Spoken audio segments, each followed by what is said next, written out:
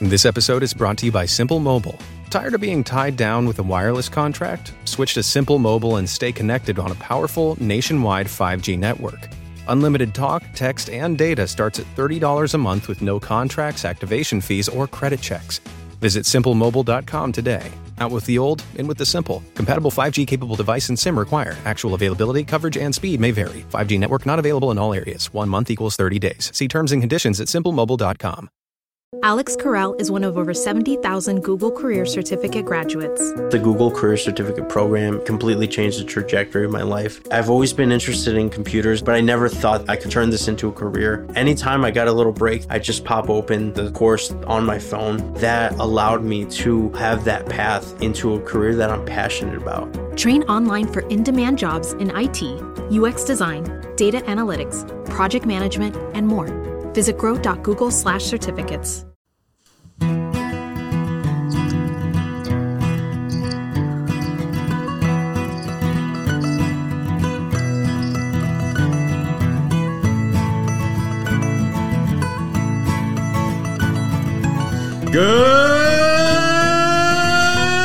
Good morning, Honey Hole Hangout. I think you could have kept it going, honestly. It's starting to wear a little bit. That was getting you a little Boxing bit. arena Right. introduction. That was nice, though. That was nice. You're wearing a fresh shirt. Yeah. Will you show it off to the group? It's my favorite. Would you like to say catchphrase. what it? Would you like to say what it says? It depends. It's very nice. It's a good color. It's very fitting. It is a good color. Olive. Yeah, My favorite. I figured you'd like olive. Yeah. The way his jacket's opening, it just says depends. It depends. You know, to be honest, I was gonna buy Depends diapers as well. Wow. To give Okay. you with them, but they were way too expensive. Like, this joke isn't worth $40. Just really lean into the whole thing. Is that how much Depends costs? Yes. $40. A package is $40. Jeez. Yeah, That's a lot of so money. it is a lot of money. It would have been, yeah. A gag gift is like $5 to $10 Yes, max. Yeah. yes, for sure. Unless And it's just completely hilarious. Yeah. Yeah. And Like, it's like if you can you're laugh about it rolling, forever. yes. Diapers, I don't know if we'd be laughing that long. no, it'd be funny for a minute. It was funny just to mention on the podcast for like a minute. There you go. You save yourself Yeah, $40. and I saved myself $40. So we have a special guest, Yeah, we do. Gabe. Good afternoon. I think he's, according to Instagram, he's our #1 fan. That's what I've been told. I've got a badge and everything. Oh, You have a man. badge? Yeah, when that thing came on, I was excited. I told the wife, and she just ignored me. So Did you scan the badge to enter the podcast studio? I get that. It seemed like to be pretty easy. Do we have The swipe? garage door was open. wide Open. This is where it's Wait, at. do we have credit card swipes now? Or like swipe badges? That's bougie. Yeah. There's a Yeah. square. Someone had a square. Little do That's- you know, we actually have a legit podcasting studio now. It's Yeah. crazy. Ian, you got to come down and see it. But now that Dude, you're in I HD, everyone thinks you're already here. Yeah. It's true. Ian in HD. Dude, Ian and 4K HD audio. found...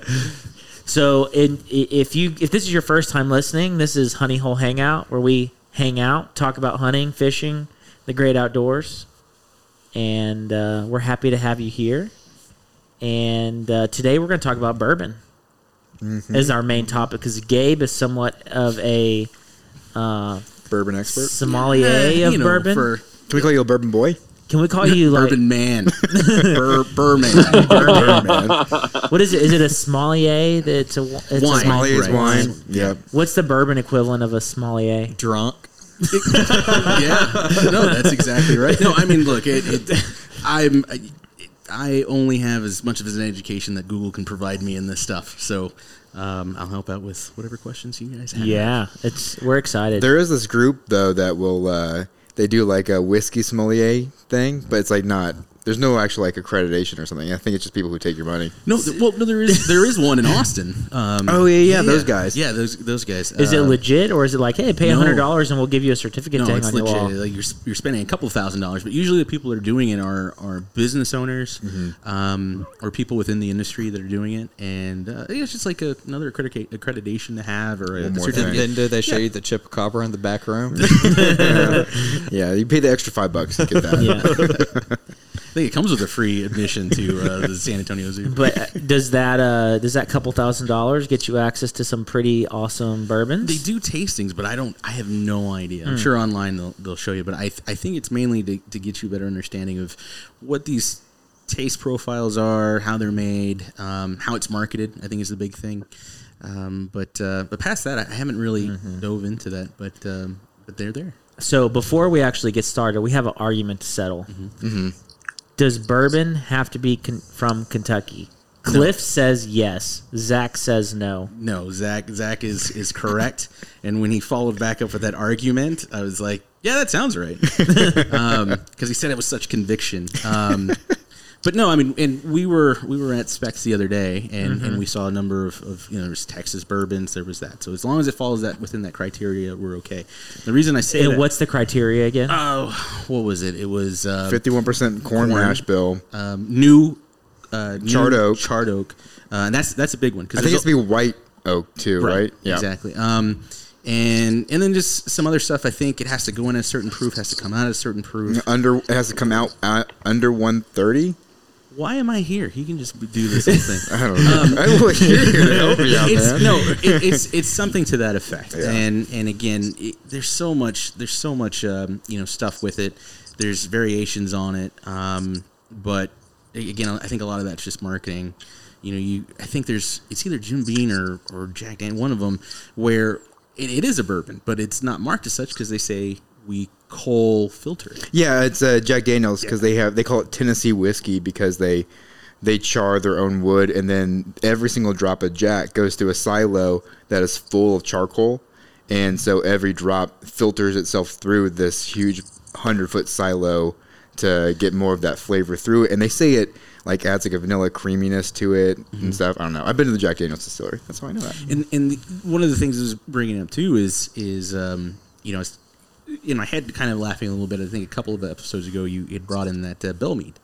Oh yeah. Right on the back of the Belle Meade, though, it should say distilled from what do we say? Lawrenceburg, Indiana. Yeah. Right. So it's not distilled. No. There at all. They're sourcing their barrels. And I believe we still have it over there. Yeah. So in the it might be in my place. On the back of it, it'll say usually you'll look for things like bottled by, produced by. Those are all going to come from. They're going to be sourced. Yeah. And there's nothing wrong with that. One of the larger ones is going to be MGP. Sources a ton of whiskeys for a lot of brands. Pinhook, Belle Meade, I think is one. A couple of episodes I sent you guys the Midwinter Night's Dram from High West is another one that's brought in from them. But they go and they're looking for certain flavor profiles and MGP so they go and pick their barrels. Is that what you're saying? Yeah, they tell MGP what they're looking for, and MGP just sources premium whiskeys and then they buy it off them. And again, a lot of this stuff it takes a long time to get off, get going. And so by sourcing these barrels, they can start a brand while they have their stuff aging. Yeah, that's what Ben Milam did, and now Milam and Green. And then what is it, Oak and Eden? Yeah, there's a lot of them. So Oak and Eden, but what they do is they're based out of Dallas, but they source all their bourbon or their whiskey, and then they finish it. They call it. They add this spindle. They put it in the bottle with their bourbon as they bottle it. And that way they introduce fresh wood with a flavor profile to it. That way in the bottle it still can age when it's sitting on the shelf before you buy it. Yeah, some of that, again, it's cool. It's marketing. It looks cool. I bought a bottle because of it, It looks great. And then you have exactly that. I mean, they can do whatever they want with it once they have that source. But they have that whiskey. And MGP does, like I said, there's a lot of really good brands that I know when I started doing this, there was a lot of things that I was like, I don't know, it's not from Buffalo Trace. You kind of get a little snooty, but when you start really opening up to some of them, there's, like I said, Pinhook is a great brand. There's a lot of other ones that are on there that are fantastic. I think Angel's Envy, I think is an MGP as well. We had that here a couple weeks ago. It's good stuff. It's good stuff. One in particular that I've recently liked a lot has been Smoke Wagon.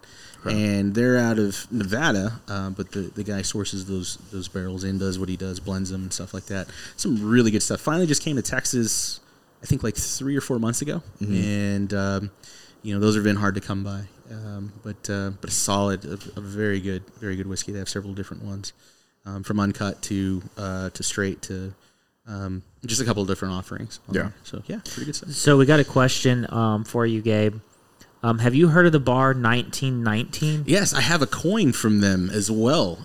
Is it a challenge coin? Yeah, well, it's not a challenge coin. More so is like you pay a couple extra bucks, but you get a discount every time you go because you have that coin. But yeah, they have a ton of stuff. They're King William's district or Southtown? I think it's like the Blue Star. Okay. Blue Star. Yeah, Blue Star. And then I think they're opening up a new one in La Cantera, if not La Cantera by the Rim, where they're going to have, I think, like 1,000 more bottles than what they have at 1919. Same owners. Yeah, it's going to have more. And that should have been at least open. I don't know. All that stuff was in talks, and then COVID happened. Yeah. Yeah. But yeah, Bar 1919 is fantastic. Is that your favorite place to go try whiskey in town? You know, it just depends what you're looking for. 1919's good. Jet Setter downtown was always a fun place to go goof off. The Modernist is another one that's pretty neat. But do you like Whiskey Cake? I mean, I know it's a little more like mainstream. It depends on what you're wanting. Like if you're just wanting it straight, yeah, Whiskey Cake's gonna have a lot of stuff. Right. Bar 1919 is gonna have a lot of stuff, especially 1919. Man, they just it's like 25 pages of their menu of tequila, a bunch of stuff. Right. But that it just depends what you want to do. I like the Modernist because you can go with like mixed drinks and they'll do some cool stuff, and that bartender wise to kind of let them do their art. Right, kind of just look at you like they read you and they're like, it's in an old house. Yeah. It's in an old house right there by the Pearl, so that's pretty good too. But it just depends, and if you're looking for certain things like George C. Stagg or like the BTAC Buffalo Trace Antique Collection, that's I think dropping now in San Antonio. Just be looking at price points. Downtown they might have them. Say an ounce and a half is going to run you like $50 to $60. Yeah. What is the Whiskey Cake here? Had Pappy, I think the 20-year. That was like $250 for a pour or something like that. Yeah, and then I think Cured and the Pearl had a special a couple of months ago where they had I think either it was like the 15, one of them. Yeah. And it was like cheap $40 a pour. Like they were just having a special, and it was fantastic. I know a couple of guys that went over there and cleaned out the bottle. And so it just depends on what you want to do, how much you want to spend, what you're looking for. If you want to try stuff, I would definitely say like, yeah, it kind of costs a little bit to go to a bar and pay for it, but in the long term, it's probably better to determine like I liked it. It's $15 investment to figure if you like the bottle or not. Right. Mm-hmm. And they probably have stuff that's hard to find. Oh yeah, well. Of course. Well, let's be honest. There's a lot of stuff because of the explosion of bourbon right now that it's all hard to come by. Mm-hmm. I mean, even what we're staring at right now is a pain. Right. To get. And there's even like those bottles that, like even just like a regular bottle of Buffalo Trace, which used to be not that hard to come by at all. A lot of this stuff wasn't hard to come Oh, really? by. Yeah. Talking with a lot of business owners and stuff, just in passing, 10, 15 years ago, Blanton's was, getting dust on the shelf. Really? No one cared about it. Yeah. And then of course with the internet and all of that stuff, it's just grown in popularity and it exploded. And then, you have movies like John Wick and those other things that are like, oh, what's that bottle? And they've never seen it. And kind of boost the bourbon a little bit. Exactly. Yeah. Exactly. Plus, I feel like everyone moved from like craft beer to craft bourbon. Yes. Yeah. And it's going to come with the territory. I mean, it's grown in such popularity that there's money to be made. Yeah. And so there's a lot of companies that are coming out of the woodwork and other distilleries that are coming from other states down into like and bring in what they've already had, but that way they have their stuff. Yeah, it wasn't distributed. Yeah. We're hearing the Yuengling beer is finally going to be coming here pretty soon, right? Yeah, that's crazy. And so you have distilleries like New Rift, Smoke Wagon again was one. I'm trying to think what else was out there. For sure, the biggest drop that I've seen in the last 6 months has been Smoke Wagon. Yeah. Which is huge because there was such a cult following for it, and people getting buddies to bring it in or through secondary finding it and getting it that way. So we'll table the rest of this conversation. I know I can sit here and talk about bourbon for like the next couple hours, but yeah. Probably just stick to the time. So we'll pick this back up and get more into like the black market aspect of of bourbon. But there's another question for you, Gabe. Sam asked, when is Gabe going to pick up fly fishing? Seems like the next step after all his Euro nymphing. That's a great question. Sam. Wait, who asked that? Sam asked. That is a great question. It's funny coming from him. All of the incorrect information's provided me. I'm surprised he's still employed. But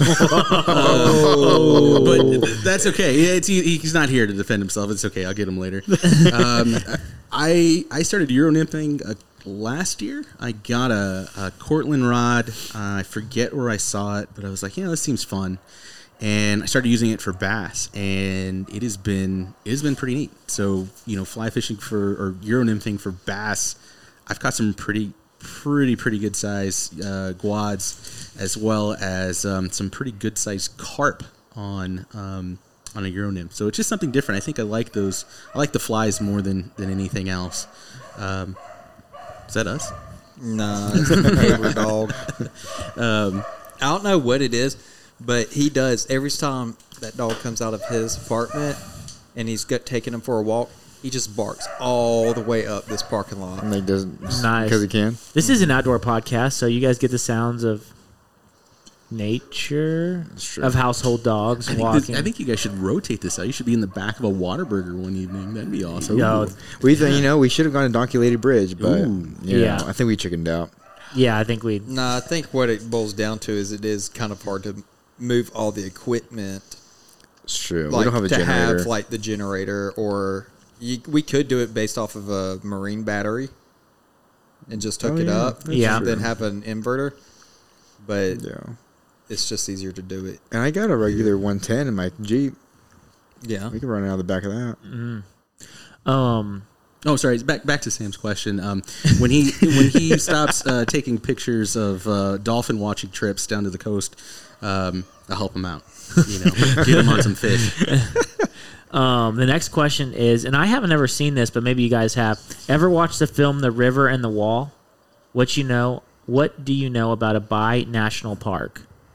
I've never. Have you ever seen that? Never. Anybody? Even heard of it. Well, there is bi-national parks because, there's the one. There's, a couple, between Texas and Mexico, and there's a few between the United States and Canada. That was the whole thing with, the border wall, was that it would run through it, not the national park, not Big Bend, but it would go through other state parks and, just wildlife preserves that animals had to migrate from one to the other, and by putting that there, it would disrupt their migration and their movement. I gotcha. I'd be kind of curious now. I'll watch it and we'll report back. Is it on Netflix? I don't know. What was the name of it? Jamie, would you like to see where we can watch? Do your job, Jordan. Dang. We have Jordan with us again. What's the question for Jamie? Will you look up the film The River and the Wall and see where we might be able to watch it? And maybe give us a quick synopsis. In the meantime, Ian asked, how old am I? Because today's my birthday. Ooh, happy birthday. Happy birthday, buddy. Thank you. I'm 28 today. Doesn't Dude, have a I day sent you a over. gift, but it old hasn't got boy. there yet. Oh, do what? How old are you, Cliff? Okay. Hey, Cliff, how old are you? Old enough. Cliff is 30. That's what I thought. I was like, I'm pretty sure Cliff's the big 3-0. I'm the oldest in so you of the can Honey watch Hole it. crew. You can watch it on Hulu with a premium subscription. Mm-hmm.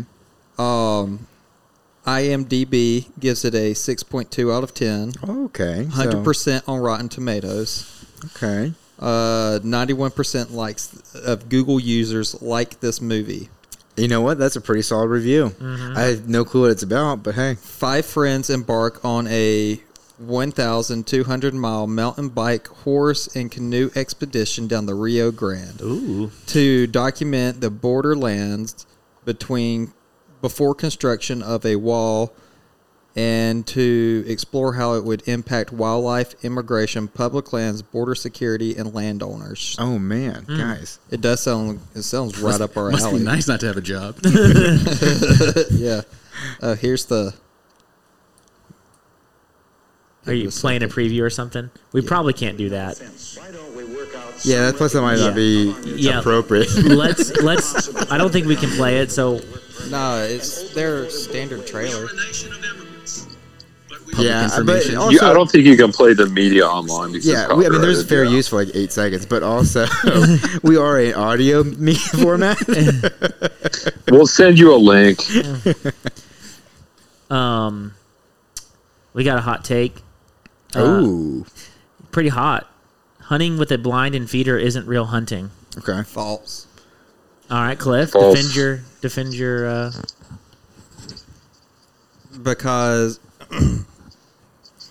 all right, so the way I'm going to take it is, if you're saying that, then you're also saying hunting over a cut field or a food plot, which are standard uses of hunting in other areas of the country.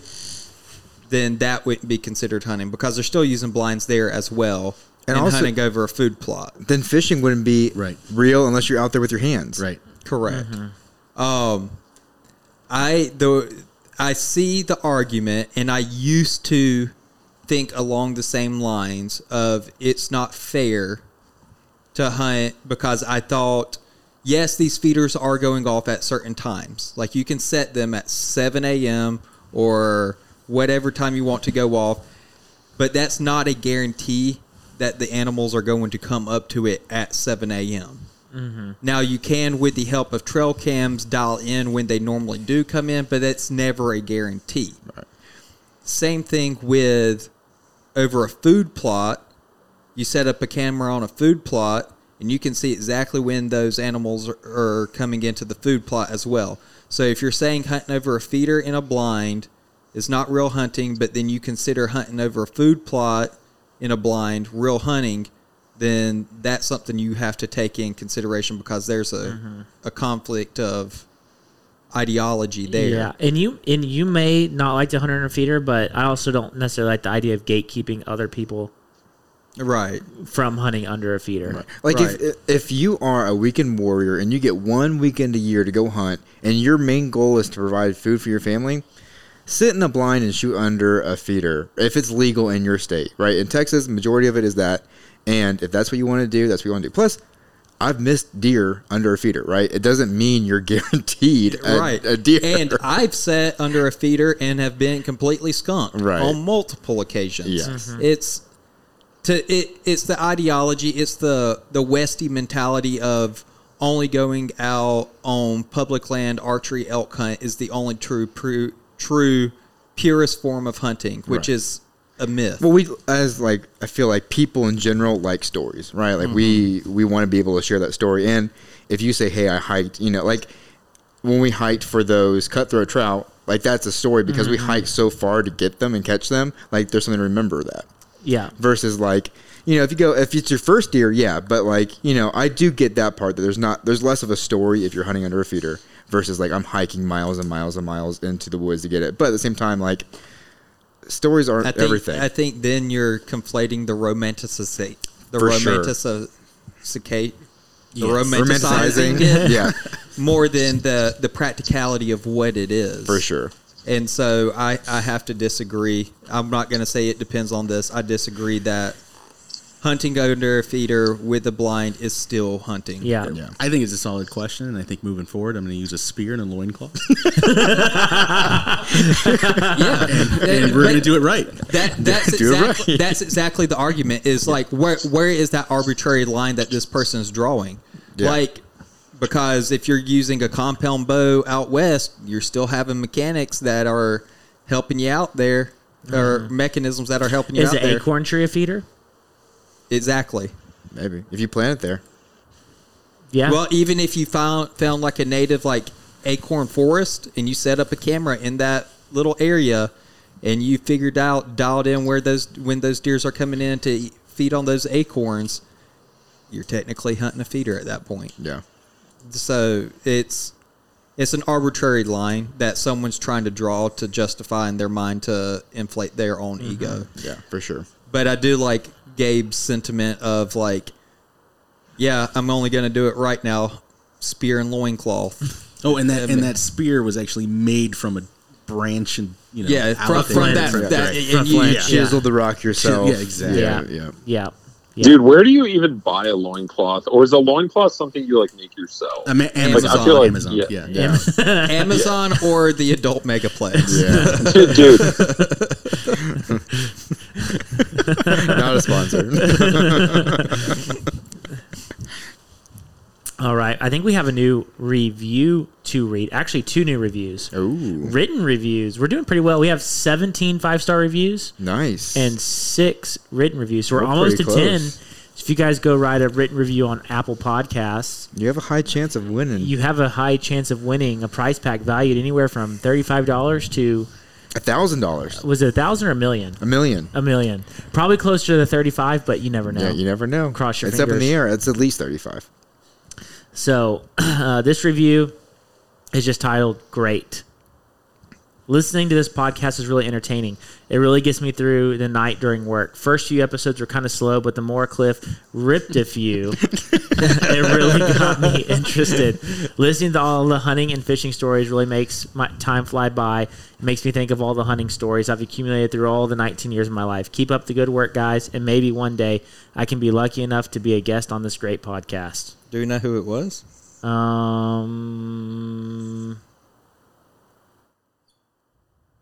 No. That's okay.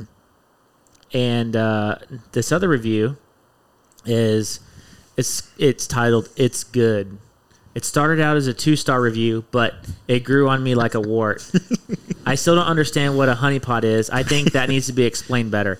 The emails from Woodtip Pickle Chip are very entertaining, and as always, the examples of what not to do when hunting and fishing are very educational. Keep up the good work. Very nice. Also, we don't have another Woodtip email this week, unfortunately. I think I made him mad, honestly, When you told him to talk. to correct his grammar. So I would like to. Ian's calling me. Hey, Ian. Hey, what's up, Ian? I don't know what happened, but I think Amazon kicked me off for that comment. No, now tonight you're gonna get a bunch of loincloth promos on Your recommendation. Yeah, recommendations will be everywhere. Loincloths on sale. Like, Right. yeah, like, And the only thing on Spotify will be Phil Collins. thanks, Bezos. But yeah, I think I upset Woodtip, and I kind of. So I'd like to apologize to Woodtip for telling him to correct his grammar.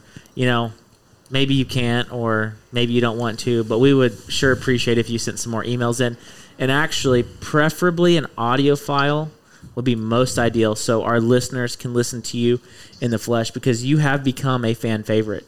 Fan favorite. You are quite a member of our podcast now, based on the public response. Where's that other review at? It's great. Or Somewhere. Great.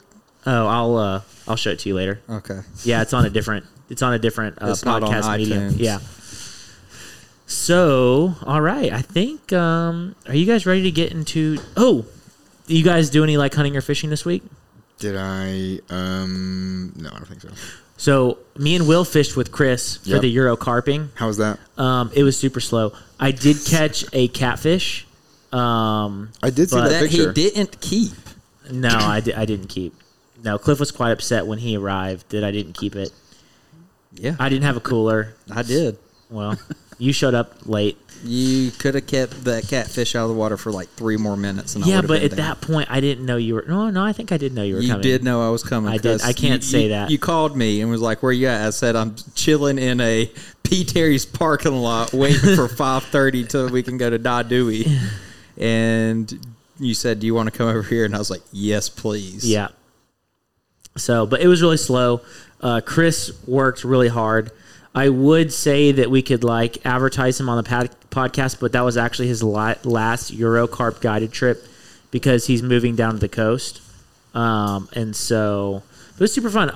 And as much as I like to do super active types of fishing, like fly fishing, where you're walking, moving, casting, something going on the whole time, the Eurocarping is kind of a cool setup. Chris would cast these like, it's really kind of hard to explain, but A bait ball. a bait ball. And it's kind of hard to explain the setup though, but he had this ball of bait that was soft enough to dissolve in the water, but would pack together hard enough that you could cast it, it would hit the water and stay together. So basically you throw this bait ball out. He was casting these things like 100 plus yards. Yeah. like rocketing them out there. And then, you know, they sink to the bottom, and when they get to the bottom, they just kind of slowly dissolve in the water. And we were fishing for smallmouth buffalo, and those buffalo like pick up on the scent, and they go root around in the bait ball. But like right next to the bait ball is like a piece of corn, and I can't remember what the other little piece of bait he had on there was next to a hook. So they root around and they eat all that like good bait. They finally find the piece of corn, they snatch it, and they get hooked. The rods are set up on these like alarms, and so when a fish eats it, like when a fish is around it, you just hear it beep, beep. So you're like kind of excited, and then when it goes beep, beep, beep, beep, beep, and then flat lines, then you know a fish is hooked up. So you go grab the rod and then you fight the fish. So we were just kind of sitting there. We had nice, relaxing chairs to sit in, drinking some whiskey, So is this having a what good you time. see like in like England and stuff? Yes. Where they have the long Yes, there's like a telescoping rod? 13 They have like a foot little rod. little holder that looks kind of like This one the rod set flat Okay. to the water. They didn't sit up. Yeah. But this is definitely popularized like in Europe, and all of his gear comes from Europe. It's all like European made gear because no one here makes that gear. There is a distributor here, but it's all European. All Stuff. European Just stuff. get a Tenkara rod and Yeah, Tenkara There rod. you go. Just get a couple carp. Yeah, you're a pro at that apparently. no, I use a real thing. I can face Oh, my yeah, friend. it's- Good man. That I Euro nymph, and I do not Tenkara. But yeah, it was super fun. And then after that, we went to Die Dewey for my birthday. Which, if you guys don't know, that's Jesse Griffith's restaurant in Austin, and he's a pretty popular / famous wild game chef. And we went there and had a great dinner. I had a pork chop. Cliff Had a pork And they're wild pork. Correct? pork porterhouse. No, I don't think ours were. Gotcha. They're wild. They're air quote wild. I mean, because you can't deal in the selling of wild game meat. Right. Yeah. But it is like wild exotic animals, Gotcha. but from a farm of some sort. Gotcha. Would be my understanding. Yeah. But it was super good. Have you been, Zach? I'm not. Yeah. No, I wanted to go. but You just should. everything. I would consider it like a great place to go on a date. Yeah. I would take McKenna there. His main protein is nilgai. Nilgai, and I would actually argue that it's probably hog at this really? point. Yeah, a lot Well, he's of just known as the hog guy now. a lot of pork. He had steaks on the menu. He had Will got black drum. Ooh, yeah. He had like a Wagyu burger. Okay. So there wasn't a lot on the menu, but there's a good variety. Yeah, but he does stuff well. What was the what was like the price around? I would say expect anywhere. $40 to $60 a plate. Okay. So No, because that Wagyu burger was about $20. It was. So I think like, so you could get out there under 60 if you if it's just you, if you're minding your P's and Q's, you Right. could get out for under 60. but still like but it's not like with Chris where it's like you're paying $250 $300 for two people. No, but I would say on average, I would expect if you're going there and you're wanting to have like a nice dinner and not worry, expect to pay probably a little over 100, Okay. 100 or so. That's not. I mean, that's like a good day night. So. Yeah. And the food was really good. We got like a meat platter as like an appetizer. It was like wild hog, nilgai, duck, Oh, that's all cool. kinds of like Just different, different stuff stuff. Yeah, on it's the like, platter. it's like a really good put together charcuterie board. Yeah. Yeah. Say that word again, Cliff. Charcuterie board. Charcuterie board. I don't know how to say it. I don't know either. That's why I'm I asking. think you're missing you don't say the second R. I don't think there's a second R in it. I think it's Can you like say add it? in I think it's letters. charcuterie. Charcuterie. Yeah, because it's cute. Either way, it's a piece of wood with a bunch of meats and cheeses and stuff on it. Yeah, it was really good. Gabe, what whiskey are we drinking tonight? Tonight we have a Stag Junior. This is actually this year's the 2020 version's 130 proof. And it is kicking me. Yes, it would do that. Uncut, unfiltered. Buffalo Trace product. It is a man's drink. it'll put Is hair this in a your chest. hard bottle to find? It is On a scale from 1 to 10, how hard is this bottle to accumulate? 7. I think there was 2 drops this year here in town. Maybe 3, but for sure 2. Again, it just depends. I know if you've got specs points, you probably got a call for it. I don't think I got a call on this one, but then again, I can't remember where I got it. I think I might have got it in the WB or someone. Just got lucky. Mm-hmm. I will say it is definitely a sipping bourbon. Don't let Jamie here pour you your drink because he will give you 3 full fingers worth. Probably thought it was like a regular bourbon. It is a stout one. Did you like it, Cliff? I do like it. What's your rating? Oh yeah, how many honey pots? I am. I'm sitting on a cloud right now. Oh gosh. Now I will say, listening to all the podcasts and getting to this point and the honey pots and stuff, and I know one of your how you've always depended on how easy it is to find. Now you can probably find this at a bar or at a restaurant to get, and I think the price on it is maybe $15, no more than $20 for a 2-ounce pour. Right, it's not the most expensive pour. It isn't. But yeah, it is definitely hot. I think other ones that are close to it would be the Elijah Craig Barrel Proof, which I think I have some samples for you guys here coming. And I'm trying to think what other ones would be out there that are pretty high. But for sure, when you know if you've had bourbons before, Stag is known to be hot. Yeah. What's the retail on the bottle? Retail on the bottle is like $59. Okay, it's not bad. No, I have my honey pot for it already. My dad was confused by the honey pot system, so maybe we need to just. I think what we need to do is revamp it, and what we need to do is all vote on a bottle that we all can get any day of the week, no matter the time, like a Maker's Mark or something like that, and that's the baseline. Okay. And then you give it a score based off of that. That way people have in their mind like, oh, I know Maker's Mark is this, and they're giving it 3 more honey pots over Maker's Mark. That's everyone's so, their opinions are so when it comes right, but you still need like at least a baseline. I see what you're saying. I think maybe it's like we keep it forever. I think maybe we just do like a gut check. Like, hey, 1 through 5, what do you rate this? Yeah, I would agree. Maybe we don't have to analyze it. We're not writing up reports on it. We don't have to go through all the technicalities. Just like, you taste it. What do you think? 1 through 5 impressions. And we can talk about the price stuff, but that shouldn't necessarily have an impact on how much you like it, or if you would keep it in your cabinet or whatever. And Ian, I feel bad that you're not here, so I'll try to put some stuff aside for you. Hey, how's your share when you come down? Oh, I appreciate that, man. Thank you. How's your LaCroix, Ian? Dude, okay, I'm drinking a Waterloo today, which is the other brand. It's watermelon flavored. It tastes delicious. What is your rating? Will you describe what you're tasting? I think Waterloo's better than LaCroix. I feel like, I feel like lime with LaCroix. It's crazy. Yeah, I'm gonna have to limit to myself to 2. Honestly, it tastes like carbonated air, but yeah. Nice. It's carbonated air set next. I do like a good bourbon though, and a good whiskey. This one would definitely slap you in the face for sure. It is good. If you like high proof bourbons, this is nice. Cliff is literally on the floor right now. I am not. Oh gosh, Cliff. Cliff, are you okay, buddy? Straight up in my chair, Mom. Sitting up straight up in your chair is an accomplishment, Cliff. Sorry. So, okay, Cliff, you said you had a rating for this. I do. It's going to surprise you. Mm-hmm. Uh-huh.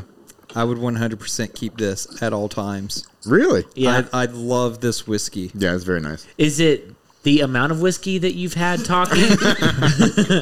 No, I'm feeling good. The thing is, like, I've said on the podcast, no, I don't drink whiskeys and bourbons for personal reasons all that often. But if I do have one, I want it to be that.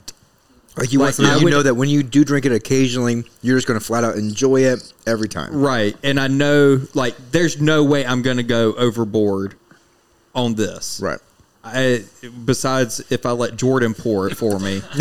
But I know, like, if I wanted, like, a small nightcap or something, I could go pour half a finger in a glass. I could sit around. I could work in the garage or whatever and just enjoy it and then set it aside and be done. I get it.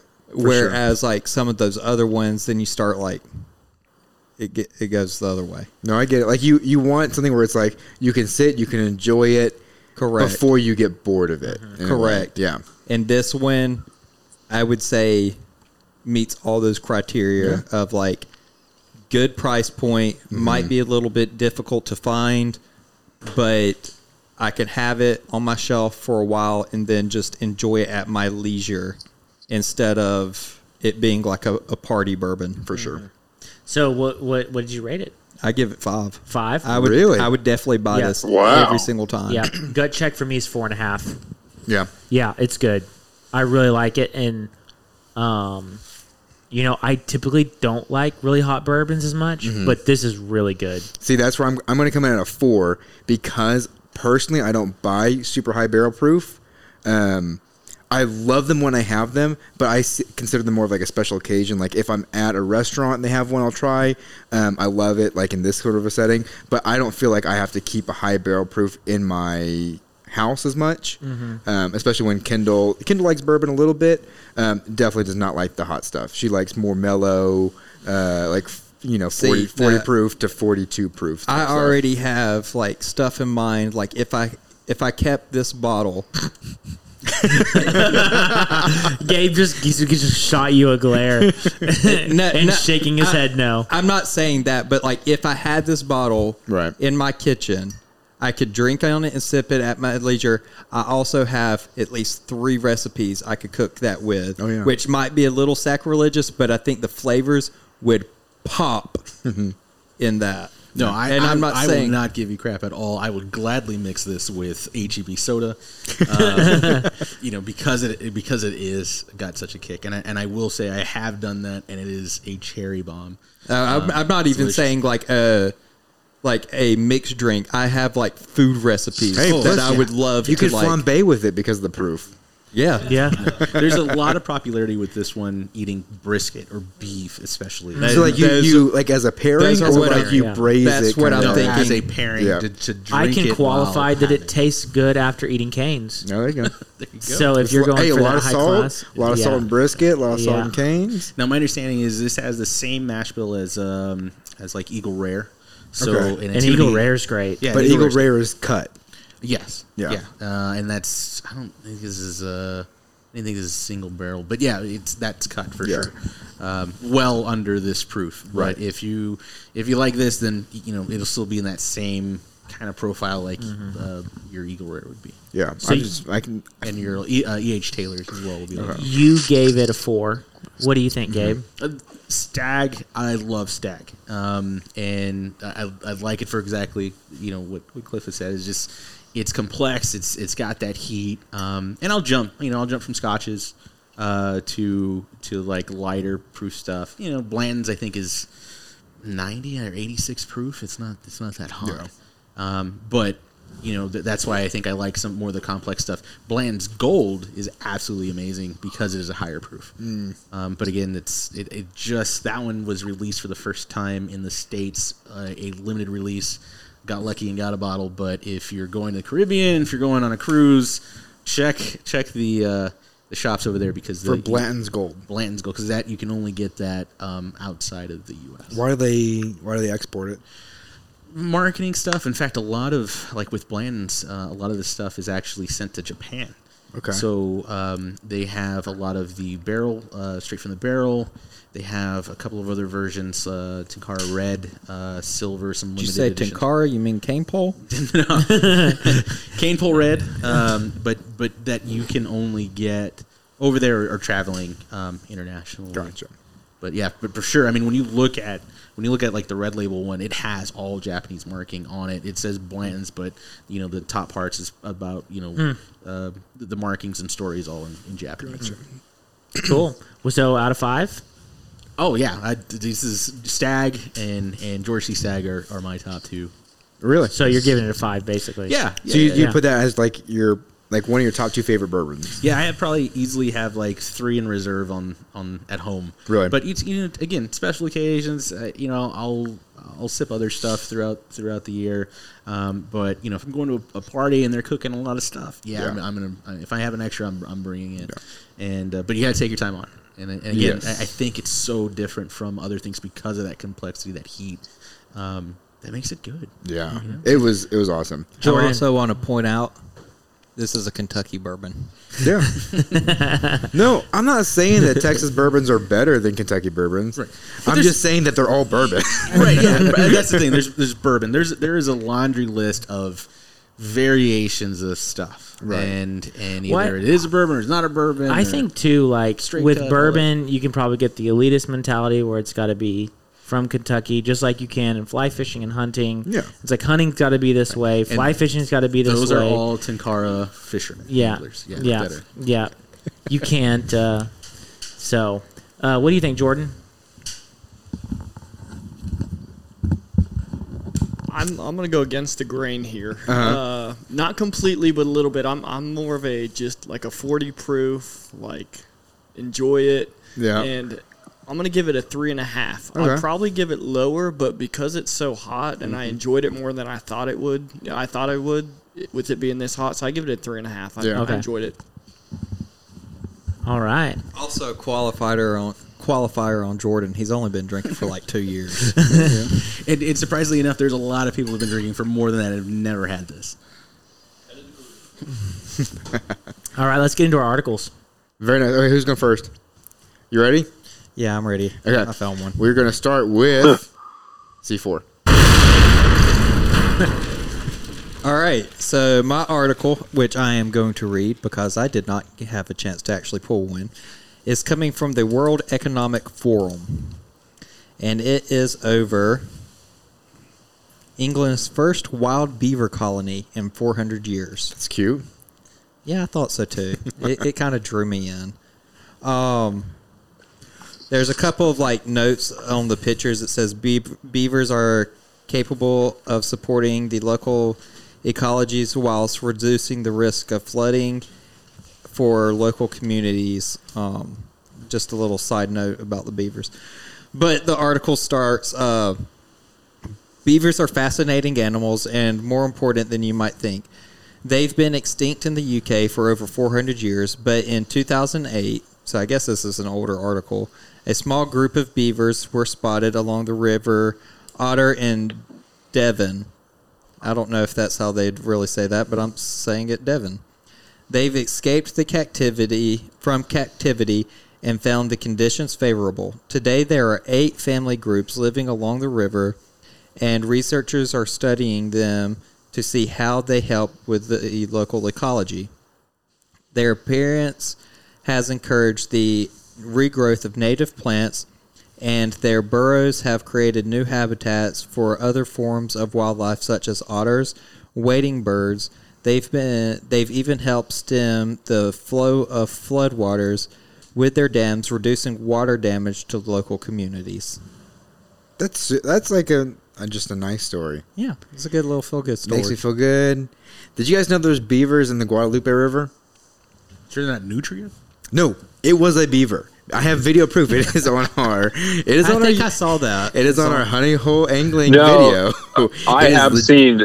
Zach showed me. No, there is footage. Yeah, it's a real beaver. It's a legit beaver. I thought it was a nutria too because I grew up in Bernie only seeing nutrias, but it was a straight up beaver with a is that big that old food thing that what's his face? What, a nutria? I thought it was pronounced Nutrisystem. No. Wow. Jamie Lee Curtis is not running around holding a giant rodent. I was going to say Terry Bradshaw. Oh, no, that's Nutria. That's a totally different thing, too. No, Nivea. I don't know. Oh, man, that's great. Okay, I like that story. All right, Landon is up with On Patrol. All right. So, to get you guys excited from last week, we talked about a shark stealing incident from the San Antonio Aquarium. You brought it? I did. Oh, man, this story is awful. I cannot believe I had not heard about this story because I was definitely living in San Antonio at this time. It just kind of blows my mind. It was like, well, it happened 3 months after I moved to San Antonio. So it was a couple years ago. Okay. Yeah. So here's what happened.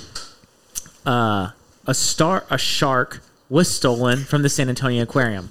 Now, I don't know, probably not many of y'all have been to the San Antonio Aquarium, It's kind of interesting. Yeah. They have a lot of lemurs there. It used to be a Toyota car dealership. Yes. Imagine an aquarium being built in an old car dealership building.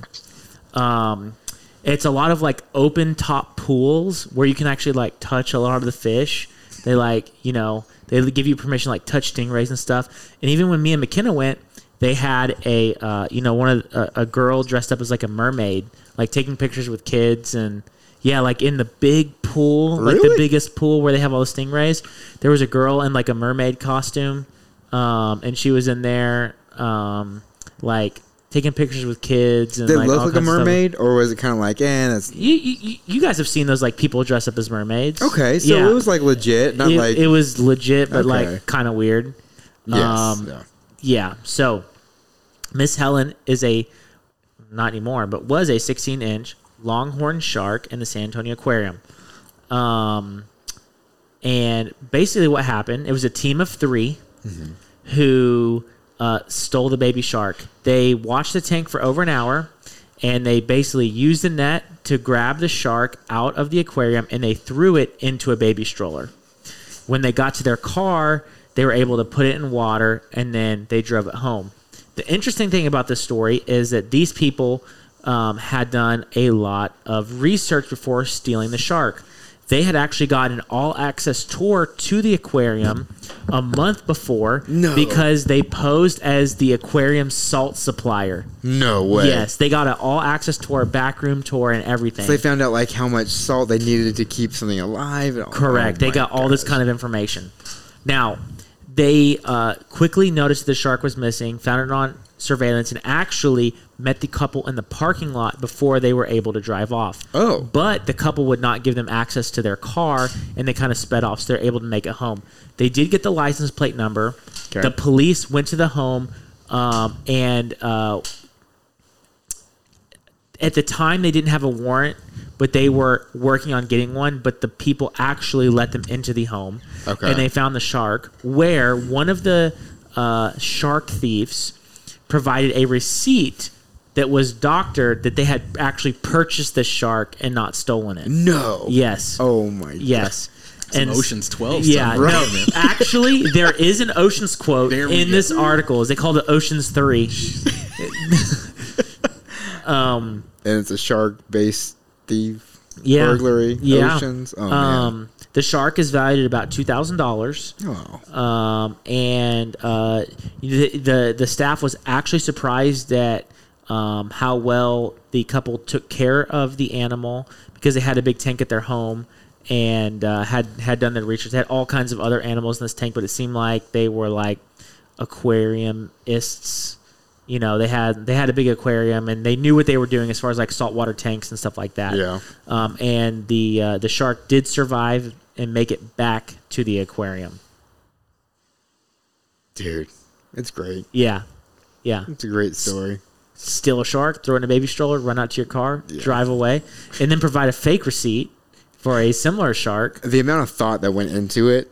Yeah, because I bet they were thinking it was like the police came, they're like, oh, we're working on getting a warrant, so you can either like wait till that happens, you can let us in. Now it's like, oh no, we got nothing to hide. We got you want to see that shark? Oh, here's a receipt, so they're like trying to play it off. Think about the people that were like, that is the ugliest baby I've ever seen. As they were leaving. Yeah, Right. they're like, that's not a baby. Man, it sure is toothy. The men were charged with theft, basically. And there was a woman involved, but it never says what happened to her in the article. I'm not gonna lie, I would have guessed it would have been worth more than $2,000. I don't know. Like, I feel like Okay, so 2,000. I mean, this is a San Antonio aquarium. Yeah. So 2,000. Yeah, that's right. It's not gonna have like a $100,000 shark in there. 2,000 is enough to where, if you wanted to buy it yourself, it's too much money. Right. But if you got a stroller, it's low enough. Like, oh, that would be worth stealing, and maybe no one would notice. and nobody would fight it because it's like, it's $2,000. Yeah, and it's affordable for the San Antonio Aquarium because everyone knows that they're not like housing, great whites, $10,000 animals or anything like that. Do you think they were going to use that receipt to return it to these other places? That's the real trick. I want to return the shark I bought. take it to Walmart. Anything wrong with it? Nah, I just don't need it. Oh, This man. acting weird. It's very nice, man. Yeah. I'm glad you brought that. Yeah, me too. I actually, after we talked about last week, I immediately went home and looked up the article and printed it off. Like, I was a week ready for this one because I was so pumped up on the story. Who's been over there? Who's gone? Who's I've been. Yeah. I went when they kind of first opened. I had won like a golf tournament or something. The raffle That's not a very good prize. Hey, it was like a year or like 6 month Membership. right? So we went and they had the dinosaurs up in the front. I was like, oh, this is pretty cool, not too bad. And then you start going to the back part and it gets real sketchy and dark, and it's just like, man, offering to show you his chupacabra for $5. it was. I'm pretty sure they had that going on in one of the. Man. They had like another one with like a bird cage, and then they had this big Tortoise.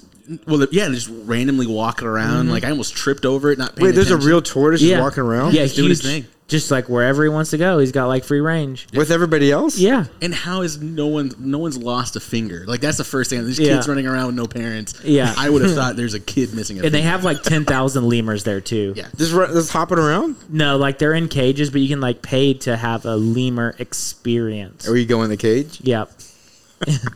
Yeah. It's like okay, it so you- should be at Trader's Village, but it's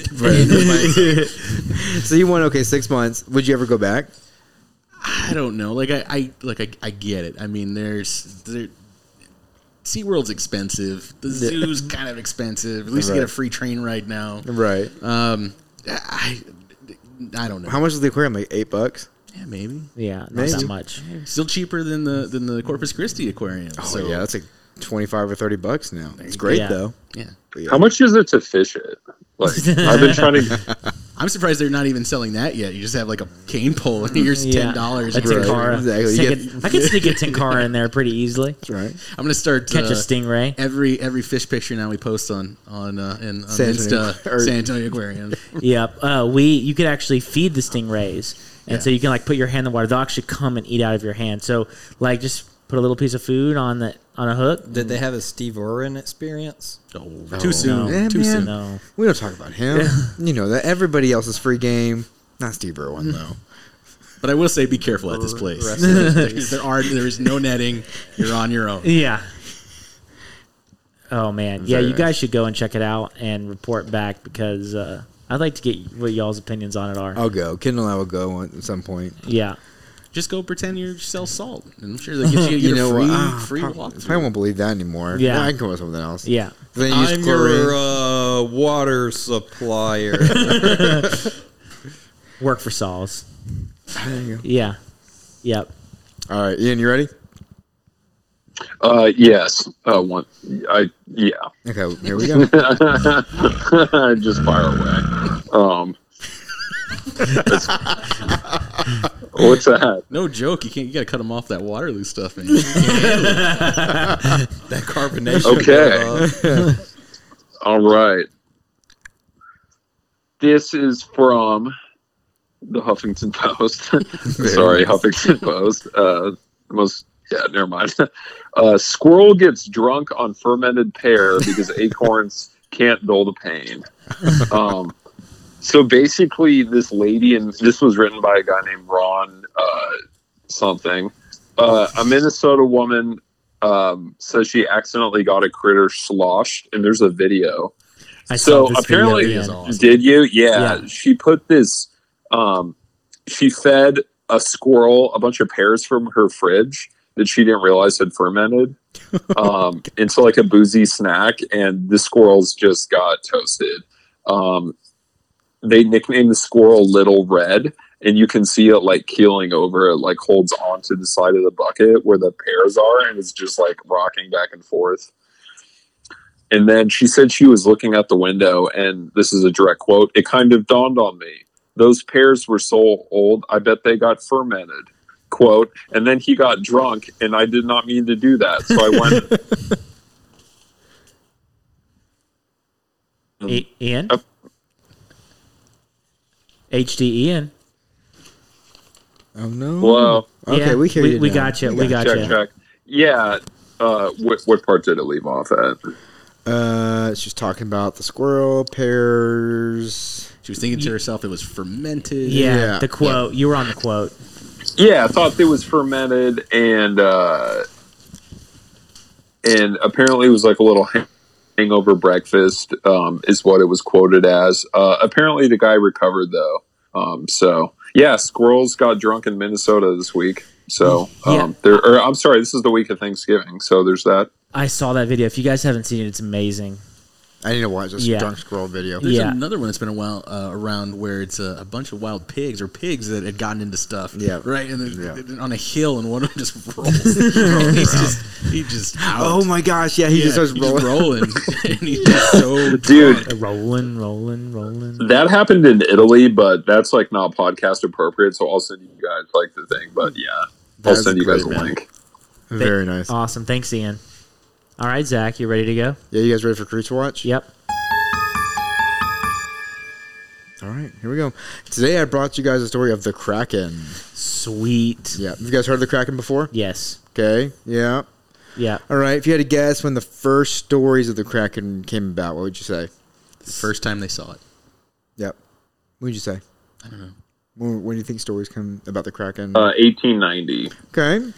I'm going to go like 1750. Okay, I like it. You guys are headed in the right direction. 1776. Okay. Helped us win the war. You know, initially I said 1750, but I'm more thinking 1600s. Yeah, initially, 1610. That was my initial 1610. reaction was like 1600s, but I was like, I second guessed myself. But now when you said you're headed in the right direction, I was like, it's 1600s. So you guys are thinking Right, like Columbus didn't worry about the Kraken at all. That's what you guys are saying? Okay, well, first documented case, or at least like when it was first kind of brought up in folklore, was 1250. Oh, wow. Yeah, so like it's been around for a I while. would have thought Columbus would be more scared about falling off the earth. Yes. Right. The flat earth. It was all, man, he had a lot of things to be worried about. Okay, so the Kraken essentially is a giant cephalopod, which is, squids, octopi. Is it octopi or octopus? I don't know. I didn't look that up. Octopuses originally is from Scandinavian folklore. Mm-hmm.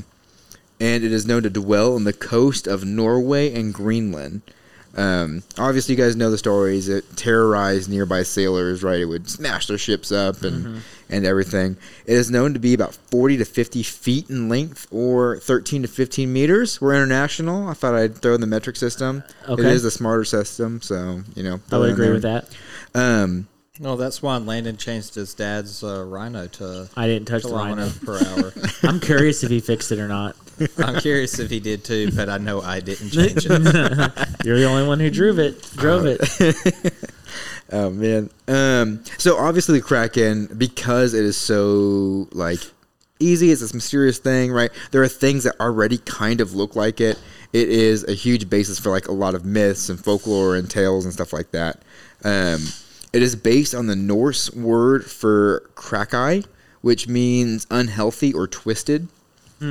So some sailors believe by saying the word Kraken on a boat would summon the creature to actually attack your vessel. Mm-hmm. So it's like a banana on a boat. You don't say the word Kraken when you're on a ship. Is that where Release the Kraken is you have an enemy boat and you're trying to call it to terrorize another boat? Yeah, it might be that, or it might be in the Pirates of the Caribbean movies, Davy Jones had the pet Kraken, and he's release the Kraken on the other boat. Yeah. Yeah, that's probably where that came from. Yeah. But I guess, you could have a spy who got on a boat and was Kraken. He would just say it in the corner and then jump off. That's a lot of work. Originally, it was documented by this unknown author from 1250, the Norwegian natural history work known as Konungs Skogst. I don't know how to say that, but hey, that's my best guess. He said that he believed only 2 of them were in existence because it was always found in one part of the Greenland Sea. So he was like, it's only found here. There's only got to be 2 of them. I don't know how. He also guessed that they were incapable of reproducing. So, it was, I guess, just a gift. It's also known as Halgafa and Lingbacher, which is the sea mist and the heather dale. So, 18th century has depicted many origins, including that the giant squid may be like the main thing, right? Like giant squids are real things. We see them all the time. I don't know about you guys. You know, San Antonio River, giant squids all over the place. Brackenridge Park, yeah. Right. So Kraken would attack ships, and they say that they primarily attacked the ships that were heavily armed, like with lots of cannons. Anybody who was about to go do war, like if you were just, I'm out here on the sea just having a good old time, the Kraken will leave you alone. But if you're like had bad intents, it would come after you. Don't know why. They don't really go into explanation. That's just what they felt.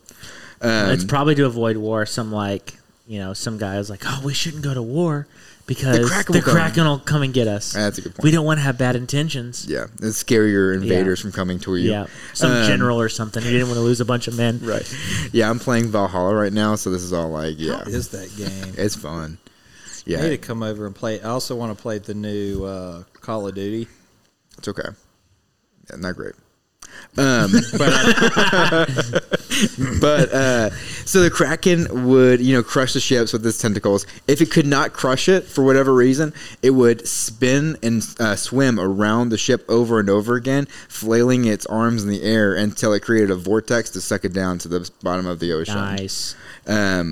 It developed a thirst for human blood. This is Creature Watch, right? Everything's got to be blood, man hungry.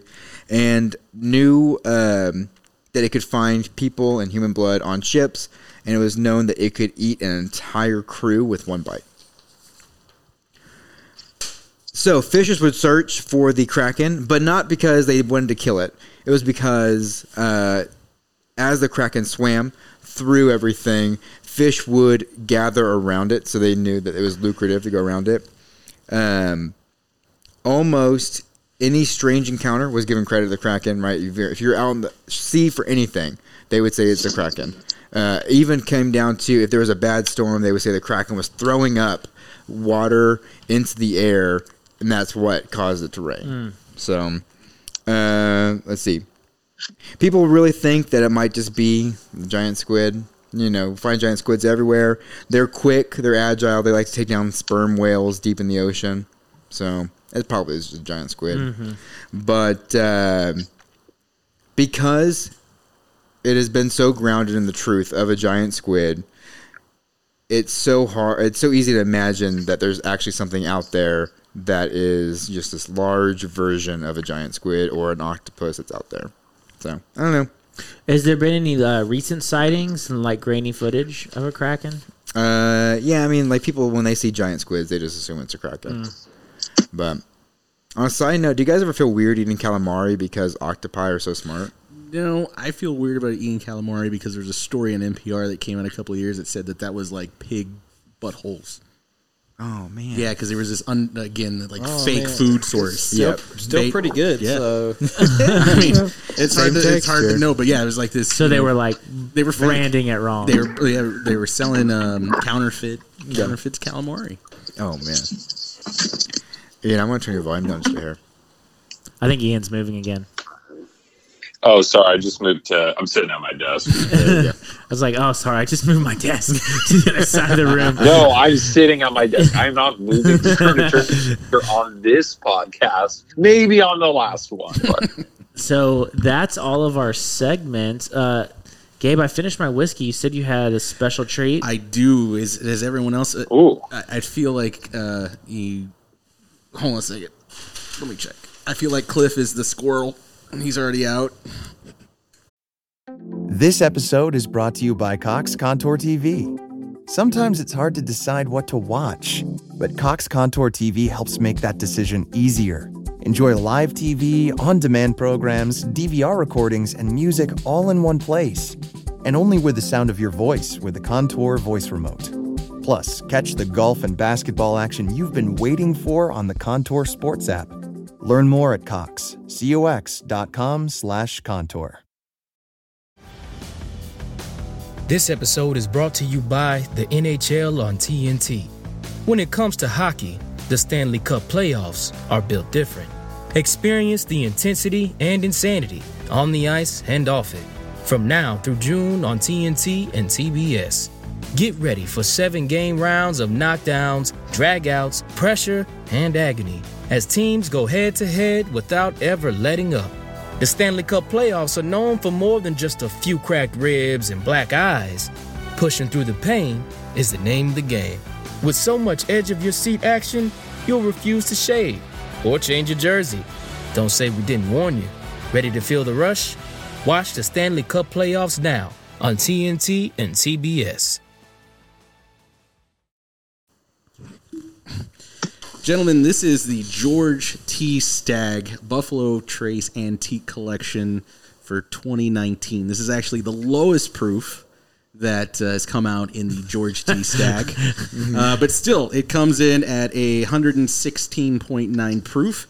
Some of the other proofs, I think, have crossed that 140 line, the hazmat ones. But this is a unicorn for the season. So I brought this over for you guys to try as a special treat.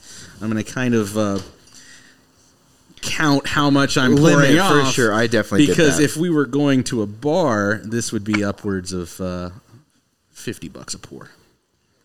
Thank you. Now the bottle retails for about $125 if you can find it, if you're so lucky to run into it. But this is actually it's my jam, but unfortunately, it is hard to come by. Thank you, Gabe. Of course, guys. You didn't have to share this. No, it was awesome. it is bourbon with us. I remember the first time I tried this, and it was life changing. Mm-hmm. But yeah, that's. I don't know if you guys pass the bottle around. Don't drop it. 2 hands. Yes, I know. Just like a newborn baby. 2 hands. Hold the neck. Hold the neck. Yeah, it is. Buffalo Trace Antique Collection comes out with kind of older versions. So this one is actually, I think, for this year's or last year's, it was 15 year and 6 months old in the aging, and so it is basically like the Stag, but just aged longer. So you might get some differences in tasting. So it's okay. It's 15 years, okay. 6 months. What's the Stag? You said about 8 years? 9 years. Okay, 9 years? not set, but not set. It changes from year to year. Same thing with this. It changes from year to year. But yeah, this has been a hand model over here. I mean, it is from Kentucky. Yeah. To float your boat. Have you been to the Buffalo Trace distillery? No, I it's on the list. Have not been. You're handling kind of rough there, Cliff. I wonder You're if I could making spin me it nervous. like on cocktails. Man, I'm getting scared. Is that a good bottle to play spin the bottle with? That is the hell. That's that one. Like once you finish it, you could probably sell the bottle for a bit. And surprisingly enough, you go on Etsy and they sell where they've either cut the glass to make like a drinking glass or made it into a candle, and even then it's like $50. Yeah. So the bottles, the empty bottle could easily get you over $50. Yeah. But yeah, it is. This I wish this was a lot easier to get, but it's not.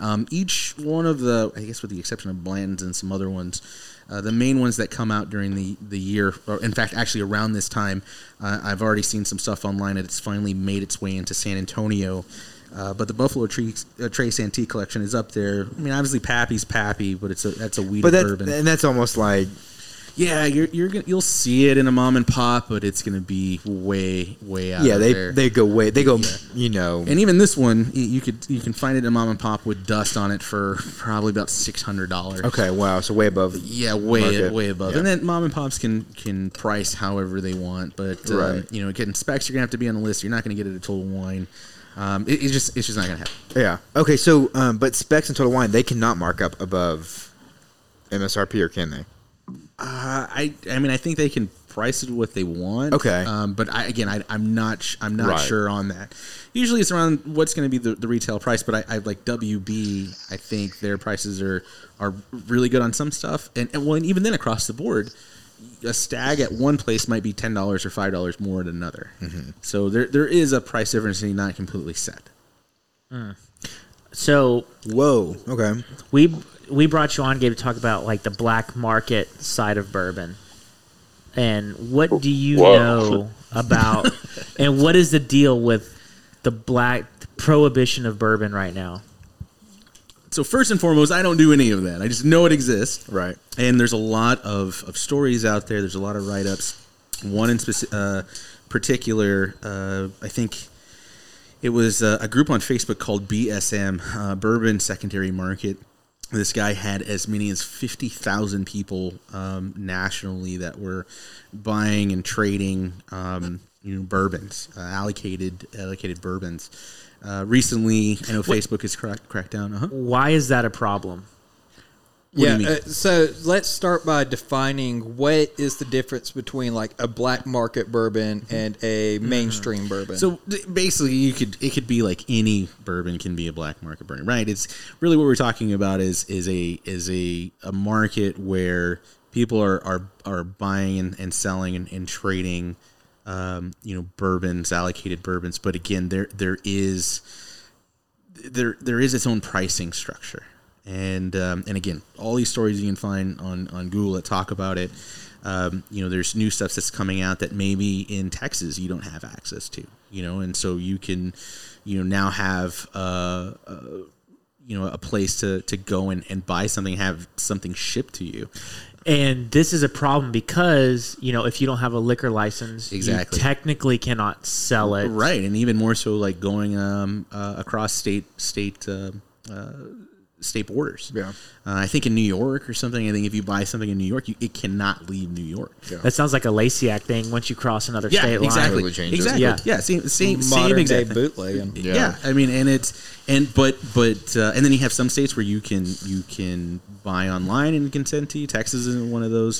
So there's a lot of weird state laws that they changed it recently though, didn't they? With the pandemic, you can buy liquor online now. I think you can buy it online, but to go pick up, I didn't think they can necessarily ship it to you. I think that's the thing. Okay. Because I was looking for a couple of those side story. Yeah. Look at those couple of those Game of Thrones bottles, and I think they can ship to you now.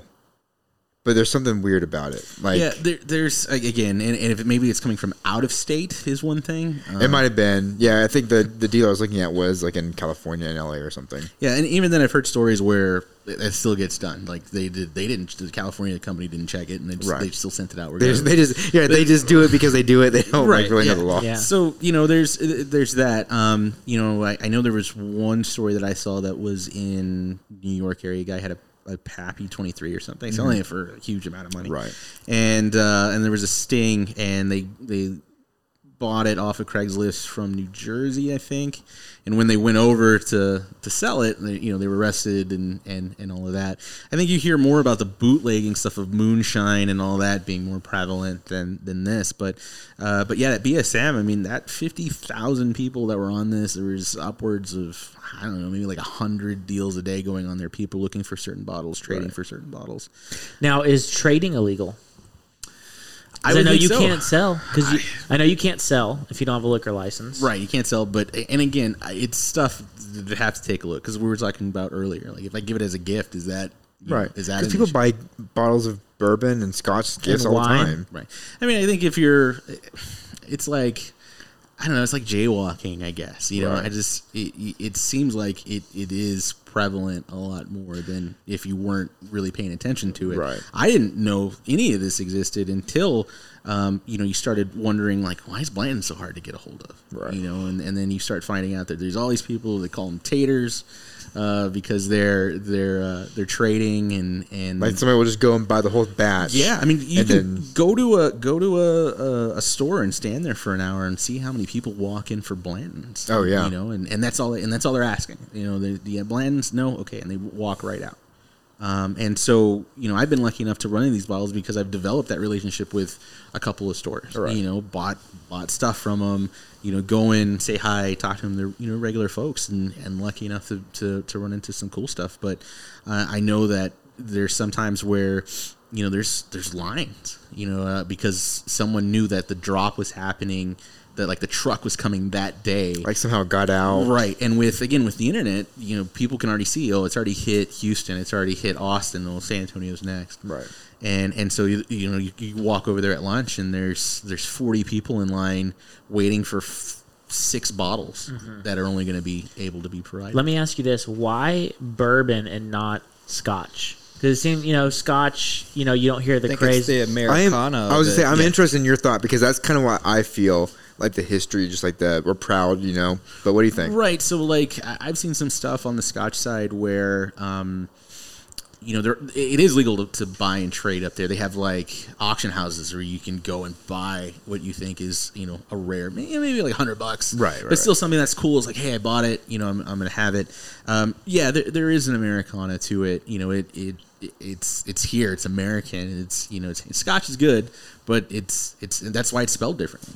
Right. It was, whiskey over there is with a Y. Without just a the E. Y. Yeah. And then, of course, you have the Japanese stuff, which is just as good as a Scotch. Obviously, we can't call it Scotch because it's not. Right. It's not See, I've made. never had a Japanese whiskey. Very good. Yeah. It's very. It's crazy because you have that Scotch, it's really smoky on some of them, very high peated. Right. I'm a big fan of Speyside, Highland, Edwardar, and all that. It's really good. It's not as peaty, but where do the Japanese? They get their peat from Scotland? No. I didn't think so. I think that all of that's covered over there. I watched a documentary where they ship the materials to Japan and they do it in Japan. Yeah, I couldn't remember. So basically, the only thing that's not making it Scotch is the fact that it's not from Scotland. Yeah, right. And it's probably, but some of them aren't. I thought they were. I'm just trying to think of Hakushu and Yamazaki. But see, Scotch isn't as regulated as far as the barrel goes. They can get whatever barrel they want in Japan, and they can make it with peat and anything like that, but they still can't call it Scotch because they'll never be able to call it Scotch because it wasn't made in Scotland. Yeah, but they're the only ones who spell it without the E like Scotch. And from what I heard, that was just marketing here in the U.S. was the fact that they had the E. Oh, really? Yeah, just something. It's something dumb like that. Yeah, we want to be separate. Yeah. Well, and then Irish whiskey, I guess, now has the E. But they're all different. That's the thing. They're all different, and they're all good in their own right. And so let's say one of our listeners man, these guys got me jazzed up to go try to find some bourbons. What are you going to say to a new guy who we just tried the Stag Junior earlier, and then the other one you gave us, and they're like, man, I want to try to find some of these hard bottles like Blanton, some of these other things. What's your advice to someone who's I want to try to find these bottles? How can the average guy find these bottles at a Specs, not at a mom and pop store, where the price is reasonable? What would your advice to them be? It's the same thing like hunting deer or scouting for fishing spots. It's time, I think even on the way over here to do this, I stopped at 2 other places. Just walked in real quick and just see kind of, an idea of what they had. But, it's information. Information's key. There's a lot of Facebook groups throughout the U.S. that, are specifically for hunting. Yeah. Like, hey, this location got it. Or, you figure if one Specs got it, should be waiting for another Specs to get it, right?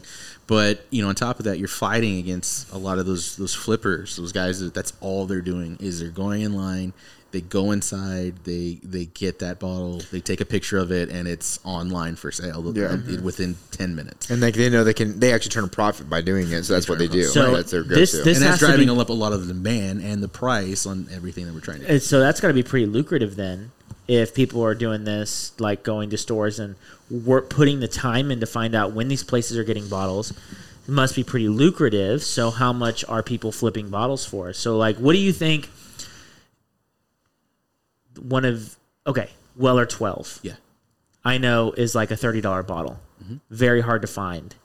And I think we had a conversation about this because of the price increase. What would someone find that type of bottle for on the secondary market? Yeah, and cost wise. Well, I see. In mom and pop stores are a good example because the way some of this allocation works is depending on how much of either Buffalo Trace products you've sold for that year, that time frame will be dependent on what other bottles that you get. And it could be how many bottles of George T. Stag you're going to get, right? So that store might only have gotten 2 or 1.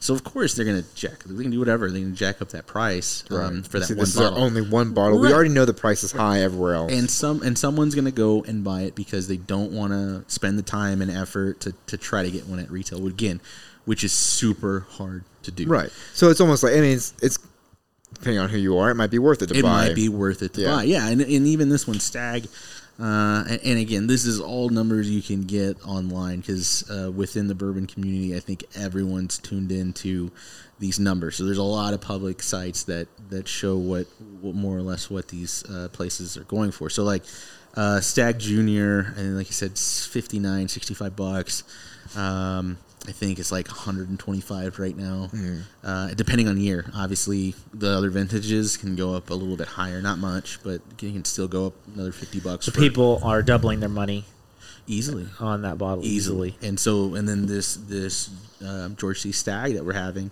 last year, again, it's $125, upwards of anywhere, I'd say $450 to $650 a bottle. Yeah. And again, that's it's pretty much in line with some mom and pops that would be selling it for that price. But yeah, I mean that's 5 times. Yeah, my math is right. Yeah.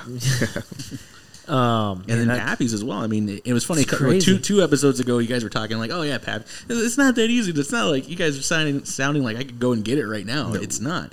23 was like what? Forget what the numbers are. 23, 25, or one of those. But I mean, like $6,000. Yeah, just crazy. And that retail is $235, but that would you'll never find it. Yeah, because if you find it in a mom and pop, it's going to be a couple grand at least. And again, it's a mix of the internet, of Instagram, of Facebook, of people showing, hey, look, I got this, you don't, and that's just part of the community. Bad, indifferent, good, whatever. It's part of it. So are people that are doing this being cracked down on, or are people being pretty quiet about it? I mean, I would expect it to be quiet about it. I mean, for as much as, again, if you're, it's like it's known, right? That's what's weird about it. It's like everyone knows it exists. Look, I'm not going out and like trying to find bottles of bourbon, but I know about I am probably a below average. Like, I like bourbon. I go like once or twice a month to Specs, pick out a bottle I think looks cool or that I've heard about. I'm not finding any rare bottles, but I'm spending maybe $30, $40, $50 on a bottle. But I even know that there's this underground bourbon market where people want Blanton's, people want Eagle Rare, people want Weller 12, and they're paying like exorbitant prices for it. So I don't even, even a good common, like an average guy like me who's not like really hardcore into bourbon knows that this is a thing that's going on. Yeah, I mean, look at Facebook, Craigslist. I mean, these are all things that were there, and I know that again, there's tons of Google news stories from reputable sources, Forbes and all of them. They're talking about this, and I know that Facebook did crack down because BSM was one of those that was cut off.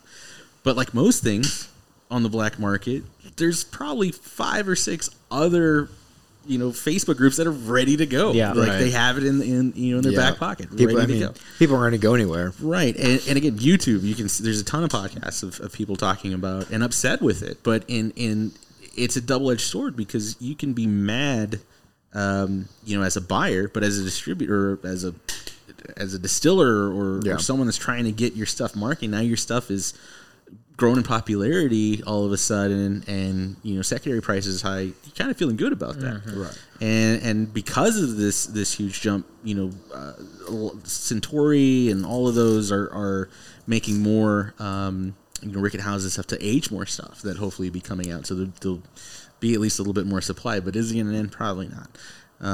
It reminds me a lot of the feather market when a couple of years ago when everyone was looking to put feathers in their hair, and you just. Yeah, fly tires couldn't find feathers. Fly tires couldn't find feathers. And I had a buddy that had a cape, and it still had the price tag for $35. He sold it on eBay for like $1,700 to some to some hairdresser in Arizona. Wait, $1,700 from 25? No, well, it was a bigger cape. It was like a full. I don't know what grade. What was the initial investment? He actually won it in a Christmas raffle for the local fly club. Oh, man. And I told him about it, and he came back a week later, and he's like, are they talking about this one? I'm like, that's the one. We put it up that day on eBay, and right. It was crazy. Dang. Wait, so when did this happen? This was 10 years ago. Okay. Yeah. Like right when, who was the lead singer for Aerosmith? Steven Tyler. Steven Tyler. Right when he came on, I think it was like America's Got Talent or one of the singing shows. He had it in his hair. And we started seeing a lot of people coming in and like teenagers going straight to the feather wall. And we're like, what are you doing? Yeah. And I asked one of them, like, yeah, we're putting it in her hair. And so you knew it was a big deal when like Walmart was selling feathers like in a pack.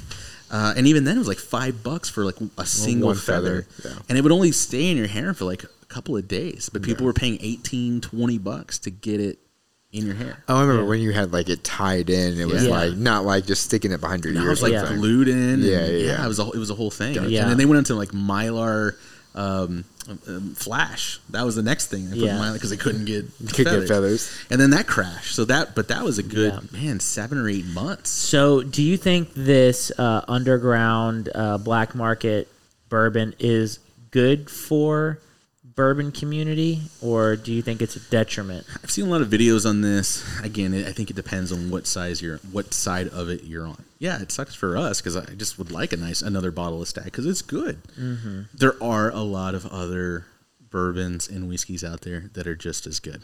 And that are easy to find. And are easy to find. It's not like the whiskey aisle at Specs is sold out. Right. There is all kinds of bourbon. There's something that's comparable, but the thing, it's not cool. Like you said, like it's nice to have that bottle, right? Yeah, exactly. I mean, it's like, look, there's tons of other jackets other than Howler Brothers and Sitka that we're wearing. Yeah, but man, it looks nice. Right? There's something that's gonna keep me just as warm. Yeah, but that's what it is, and that's how. 2 years ago we were wearing all Howler. Right. I'll keep it going. I'll keep it going strong, guys. Oh, but Sitka's so good. But that's how this stuff is. Like I said, there's other brands. Michter's. I think that was the first bottle I bought. Michter's American, and they can't call it a bourbon because they're using used oak barrels. Yeah. But man, that stuff's good, and it's like $35, and it's really good. Evan Williams Bottle and Bond is like $11 for a nice bottle, and that's just as good. So, would you recommend a couple bottles to our listeners that might be easy to find if maybe they're not a bourbon drinker and want to get into it? Yeah, the one you had was it Noah's Mills? What did you have last week? Jensen's Creek. Yep. Jensen's Creek. Both of those. So there's out in the Noah's Mill. They're together. So those two for sure. Evan Williams, it's like a white label. It's a bottle and bond. The Michter's American specifically is fantastic.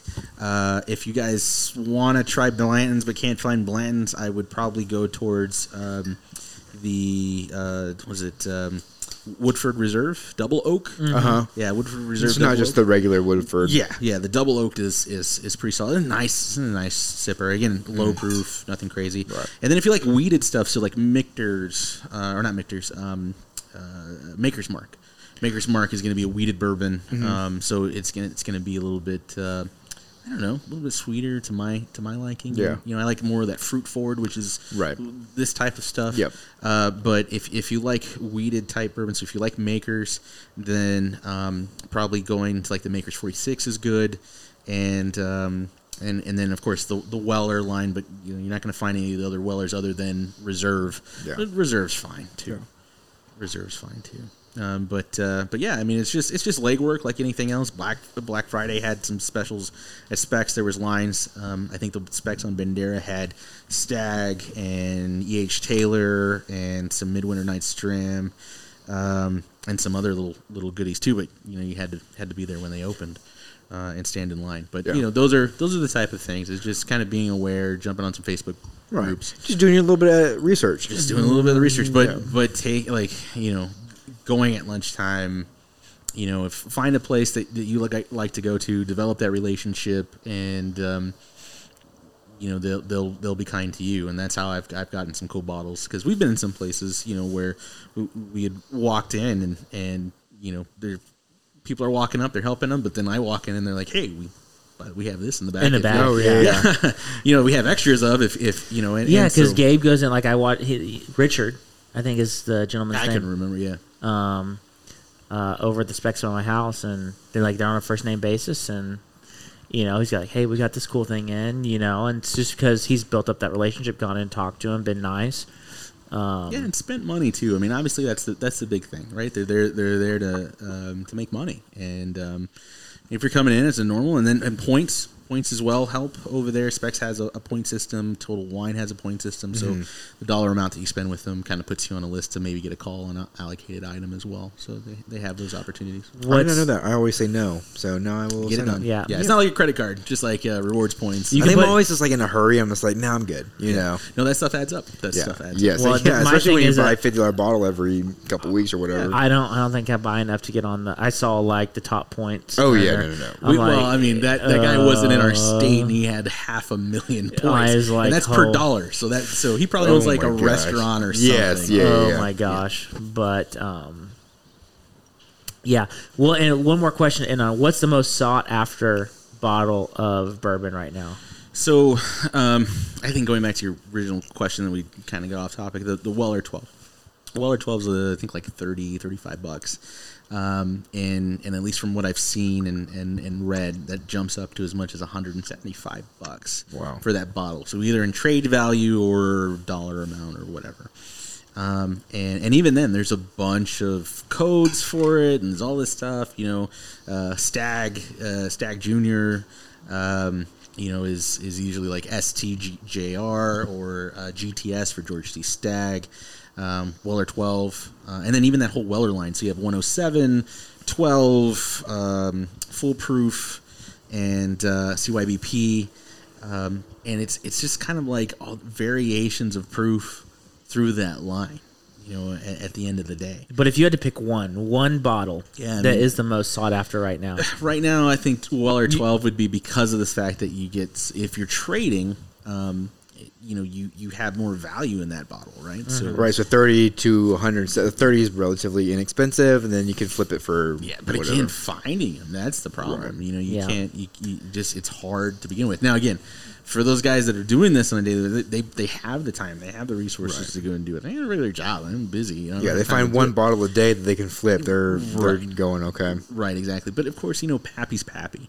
But I had a buddy call me the other night. He's like, "Yeah, they have a bottle of Happy at the store down the street. What's a good price for it?" And he told me, I'm like, "Man, I just wouldn't pay cash for that bottle." And I think there's just a lot of other good bourbons and whiskeys and other stuff out there. Right. It's just it's built up so much. It's like, oh, it's Pappy. Like that's the holy grail. I always hear Blanton's. Well, I guess it depends on where you're at. Like, right, Blanton's you might have a better shot at getting. Yeah, I feel like I could walk into a store one day and actually find a Blanton's that I could purchase. Versus, like, I don't think I could ever do that with Pappy's. Right. Oh, yeah. Because of the fact it only comes out, like, once a year. Right. And right now it's bourbon season, so the stuff that will be dropping would include Pappy. Yes. But again, I think it's a mix of a status thing. It's like owning a Tibor reel. It's like, there's other reels I can catch the same fish, but it's not a Tibor. Yeah. Not Tibor. All right, Ian. You have some closing words of wisdom for us? Dude, I was just thinking about that. All I'm going to say is bourbon is better than tequila, and hopefully Gabe agrees with that. It would depend. Tears of Llorona is fantastic, and there's some other brands out there that I would tend to argue, but in moderation. Okay, we'll do another words of wisdom. Let me see what else I got. That was just made up. If you're fishing the Guadalupe, be chill. Don't be part of the Drama Lupe. Yeah, don't be part of the Drama Lupe. All right, guys. That's a good one. Well, I'll close on also if you want to get a gift for the person in your life that maybe already has everything. Wait, do we have an ad? What is going on? Yes, we have an ad. You can go to honeyholeangling.com and purchase them a stylish leather patch hat or maybe one of Zach's famous Fish the Flat Earth stickers. Fish the Flat. Or, get a fish mask sticker since COVID still's around. Yep, fish mask, doesn't look like it's going anywhere. So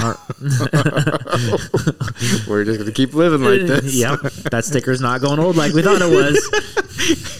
It'll be gone in a week. Dude, honey hole loincloths would, weren't we talking about that earlier? That'd be so weird. Dude, no. Honey hole meundies. All right, guys. We'll see y'all next week. All right, bye, guys.